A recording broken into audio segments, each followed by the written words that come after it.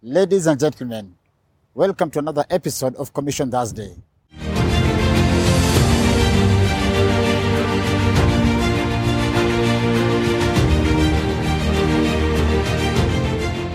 I just wanted to sit down, ponder, and think about this.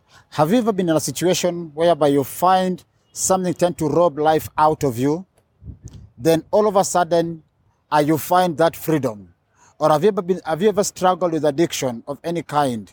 Then all of a sudden you find that freedom, the things that you've been conquering, the things you've been battling, you have the freedom and you can conquer. I think that's the same situation David found himself.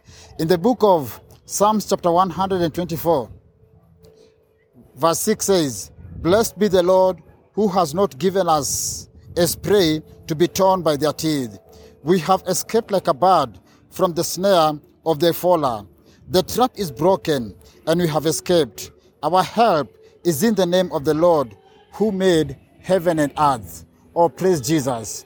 As I was thinking about this, the first thing that David does, he blesses the Lord. Because anytime you find something tend to fight you, something tend to rob life out of you, then all of a sudden you've conquered, you will go back to those people who've rescued you, those people who've saved you, and you'll be so grateful and you will really appreciate them. And this is the same story that we have as Christians, because at one point in life we were all struggling.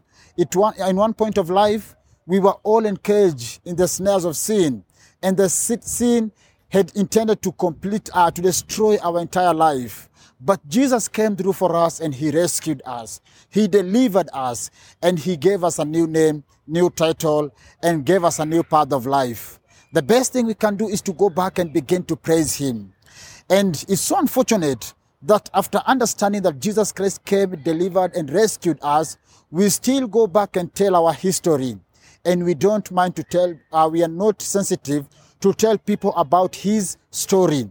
So apart from telling our history of what God did for us, we are supposed to tell his story, Jesus' story of what he has done for us. Because I can tell you one thing for sure, that everybody in the community who is battling one addiction or another, they are looking for somebody to connect with.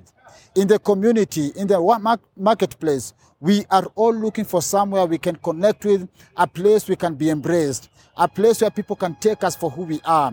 And you are the light of the world. You are the salt. God has given you the grace that you need, and he has blessed you to do that particular assignment. Are you able to step out of your comfort zone? Look for the opportunity to create that community where people can feel the presence of God, the love of God, so that you can be extension of heaven here on earth. Be blessed.